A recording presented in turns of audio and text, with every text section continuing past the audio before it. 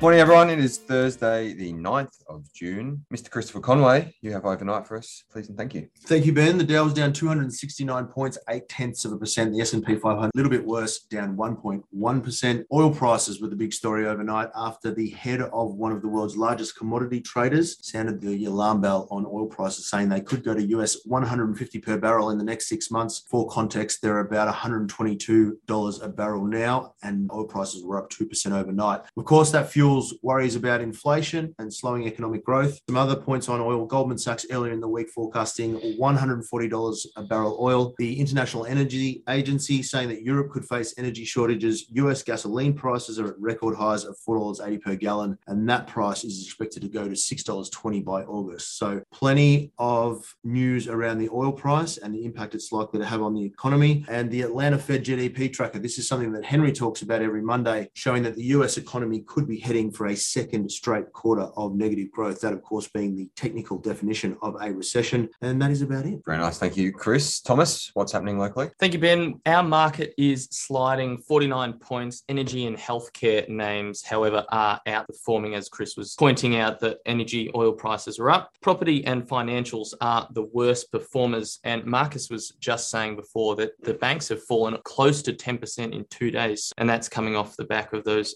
hawkish moves from the RBA. Hamish Douglas to come in as a Magellan consultant. MFG up 3.1% on the news. Aurizon, AZJ, and its One Rail deal is back under the ACCC microscope. AZJ off 1.7% on that news. Syrah, SYR, is slipping around 10% on the news of an insurgent attack at a mine site in Mozambique, although its main Balama operation are not currently impacted. Johns Lyng Group flat despite upgrading guidance for the full year, and Shaver Shop up 4.4% after posting guidance. We have weekly payroll, jobs and wages data due today, and that is about it, Ben.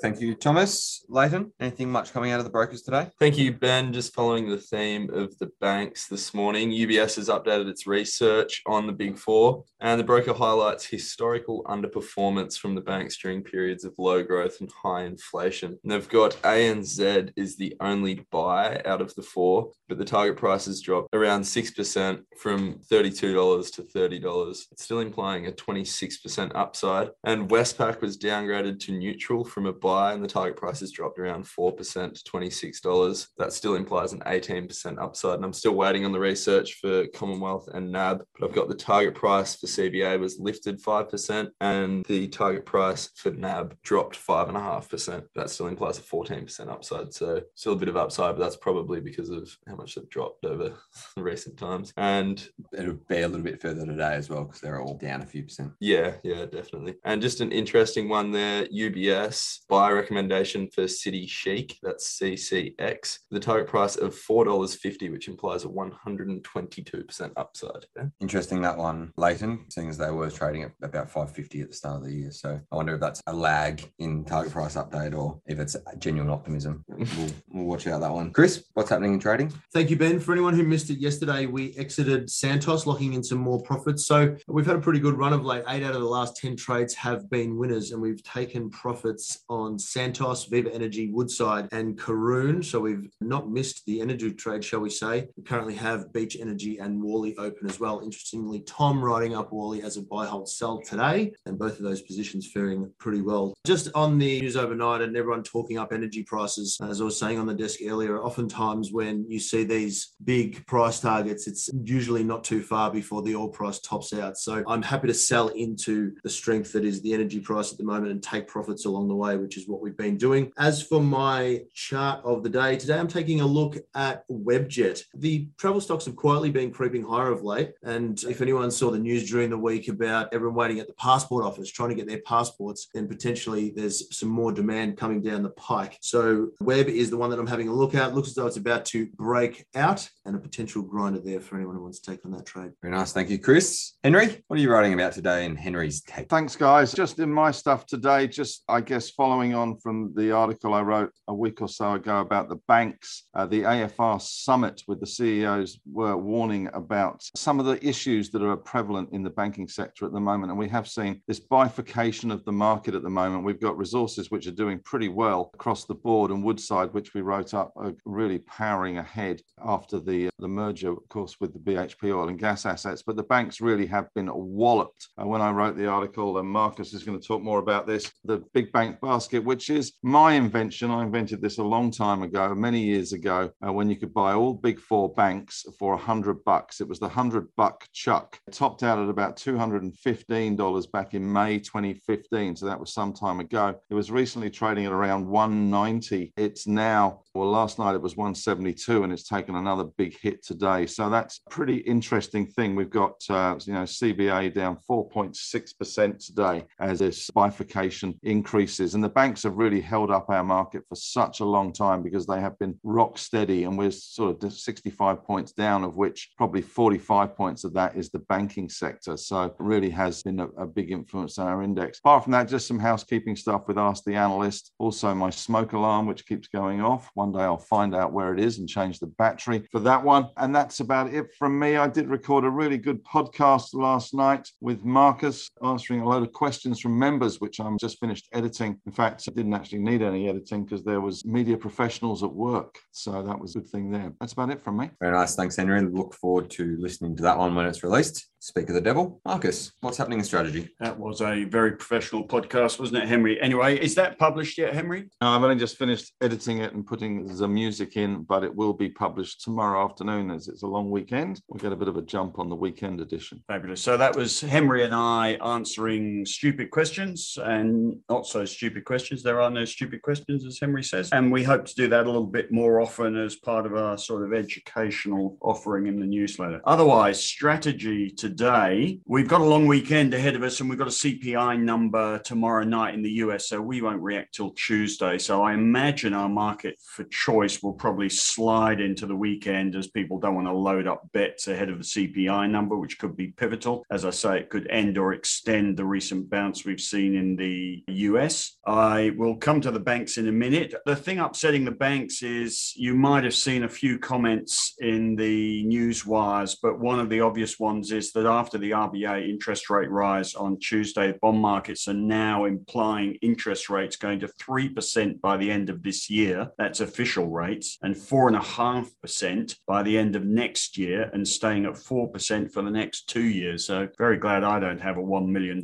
mortgage. It does seem like the RBA have realized that they've got to go hard, and there is some good commentary out from Shane Oliver today pointing out that household spending during the pandemic fell away and household saving has risen significantly, which means even if you raise rates, you still have money to spend at the moment, because we didn't spend that $12 billion a year on international travel, and we also got some stimulus. So in order to stop people spending and paying higher prices, interest rates have got to jack up hard, and that's probably what the RBA were doing on Tuesday and why they caught us by surprise. Shane Oliver's less negative about where interest rates are going to go. He sees them at 2% instead of 3% by the end of the year, and 2.5%, not 4.5% by mid next year. But he does see house prices falling 10 to 15% over the next 18 months, which agrees with that Deloitte's partner speaking at the AFR summit a week or so ago, who said exactly the same thing. So the banks are today beginning to take on board much higher rates than perhaps they'd previously thought. I see one broker has downgraded their target prices on all the banks. There hasn't been much research, I've got to say. Only one broker so far has adjusted for this rate rise, but others will likely follow. I'll get to the banks in a minute. The other quick things, European Central Bank meeting tonight. Christine Lagarde is very likely to end the asset purchase program in July, and rates are going to go up 25 to 50 basis points. Consensus is 25. There's a chart of the German 10-year bond yield in the strategy piece today. It's gone from minus 0.6 a year ago to 1.35. So it's up about 2%, and rates haven't moved in Europe, so they obviously have to. We've got an FOMC meeting next week. They're expected to lift rates 50 basis points, only an 8% chance of 75 basis points, which is half the chance it was a month ago. The CBA has cut GDP forecasts this morning after the RBA rate rise. Quite significant cut as well. They were expecting 4.7% GDP growth this year. They're now expecting 3.5%. So that follows a bunch of other strategists who are downgrading GDP forecasts. The World Bank has dropped global growth forecasts. As as you probably saw yesterday, the OECD's dropped them today. You've got the CEO of JP Morgan saying, brace yourself for a hurricane. Elon Musk is saying he's got a super bad feeling about the economy. And Robert Schiller, who's a Yale professor, is saying there's a good chance of a recession in the US. So that is the trend of commentary at the moment, is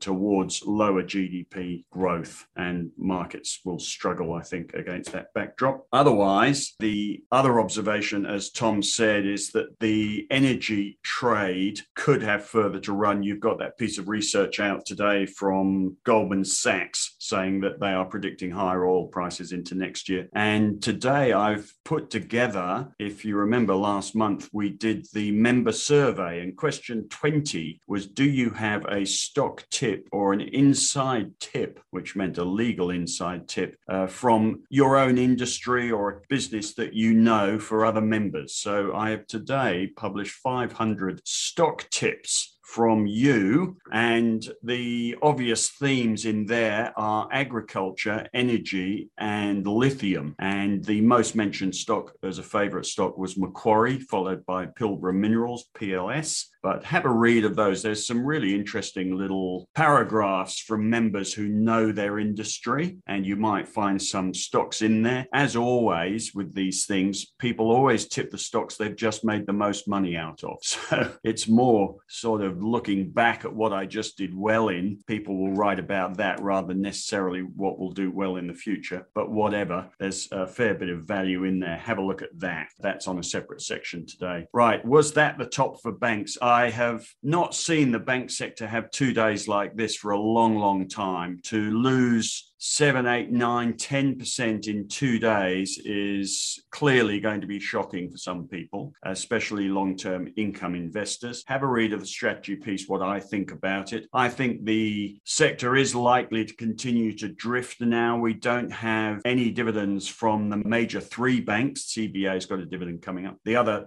3 banks, we don't have dividends for 5 months or so. The sector's held up extremely well. You've got this rather seismic sentiment shock in 2 days, although I have to say I don't see that the market should continue so rapidly to come off, or the share price to come off, so there may be a short-term stabilization and bounce. Despite that, I think if you were an active investor, you'd probably be thinking, yeah, I could probably use the money elsewhere. The sentiment top does appear to be in. Having said that, it depends what sort of investor you are. I don't think long-term investors are going to be worried about a normal cyclical interest rate rise. Your shares may not go anywhere for a while, but that won't worry people. Income investors certainly wouldn't be worried too much. If anything, you might see it as an opportunity to buy the CBA ahead of results coming up. And that's about that. I think the obvious thing for commentators like myself is try and pacify people that it's not that bad, but I can see that some people will just go, oh, that's enough for the banks for now. That's certainly what happened yesterday. Every major fund manager will have had an asset allocation meeting after the RBA interest rate rise surprised everybody. The next morning, yesterday morning, they've all sat in a meeting and gone, what are we going to do about it? And clearly some have decided we'll sell the banks. And that's what happened yesterday. And it will go on as long as the sellers are there. I'm looking at today, looks like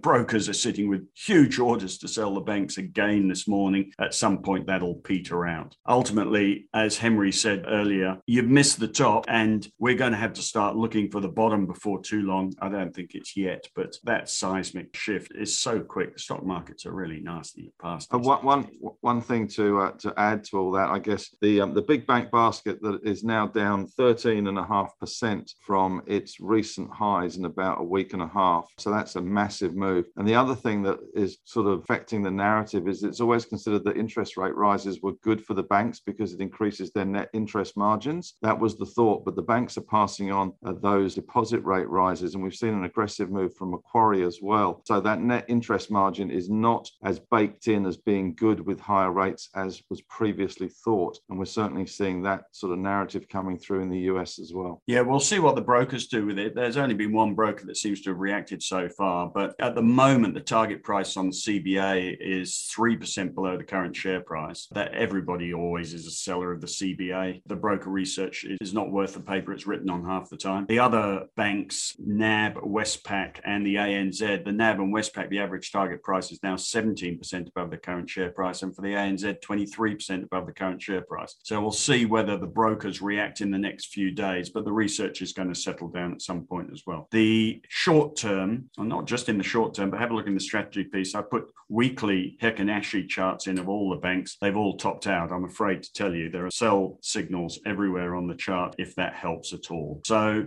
2 terrible days has probably started a bit of a downtrend, I think, is the conclusion there. Right, and that, I think, is about it from me. Great stuff as always. Thank you, Marcus. Following on from that, the GDP forecast downgrades, what Chris was talking about before with the US economy heading for a second straight quarter of negative economic growth. Our question today is, are you worried about a potential recession, Tom? Short answer, no. Well, one way to look at it is we're coming from quite a high point of growth, and it's meant to drop to, I saw a CBA forecast, 2.1% next year. It's still okay growth and within the target of 2 to 3%. So I guess it depends what sector you're in, if it's going to be poor for your job or the outlook for your business. But I don't see it as the world ending. Leighton? Yeah, I definitely don't think we have as much to worry about as the US does in terms of a recession, but more cautious. Thank you, Leighton. Chris? Slightly more worried. Recessions aren't good for economies or markets. So Henry? Ben, we're the lucky country, and I've got to say, with a commodity boom that we've got at the moment, despite the fact that energy prices are getting ridiculously high and lettuces are now $11, but I've never been a fan of green stuff much anyway. I'm not really that worried about a recession for Australia. Obviously, we will be swept up in any global recession, but I think that being the lucky country, being iron ore, gold, lithium, etc., and LNG exports, government coffers are going to be pretty fully stuffed, and we will escape any worst case scenarios in a recessionary world. Marcus? No, I'm not too worried. I would say it's normal cyclical stuff. Truth is, my main concern would be the stock market falling over and what that does for the newsletter business. But the truth of the matter is, the newsletter business actually thrives when people are struggling a little bit because people look out for advice. So I don't think it'll be too bad for Marcus today as a business, but I don't think it'll be too bad anyway. I do think we are not seeing a long-term cyclical swing. We are seeing a post-pandemic Russian war, China lockdown, adjustment, and a fear that inflation is going to ingrain. If they get on top of it quickly, we're going to be talking about peak interest rates. We could be talking about it on Friday night when that inflation number comes out. And no central bank wants to keep rates up for a long period of time. We're in a bit of a moment. It won't last as long as the normal cycle, so I wouldn't be too worried about it. Good point. And I think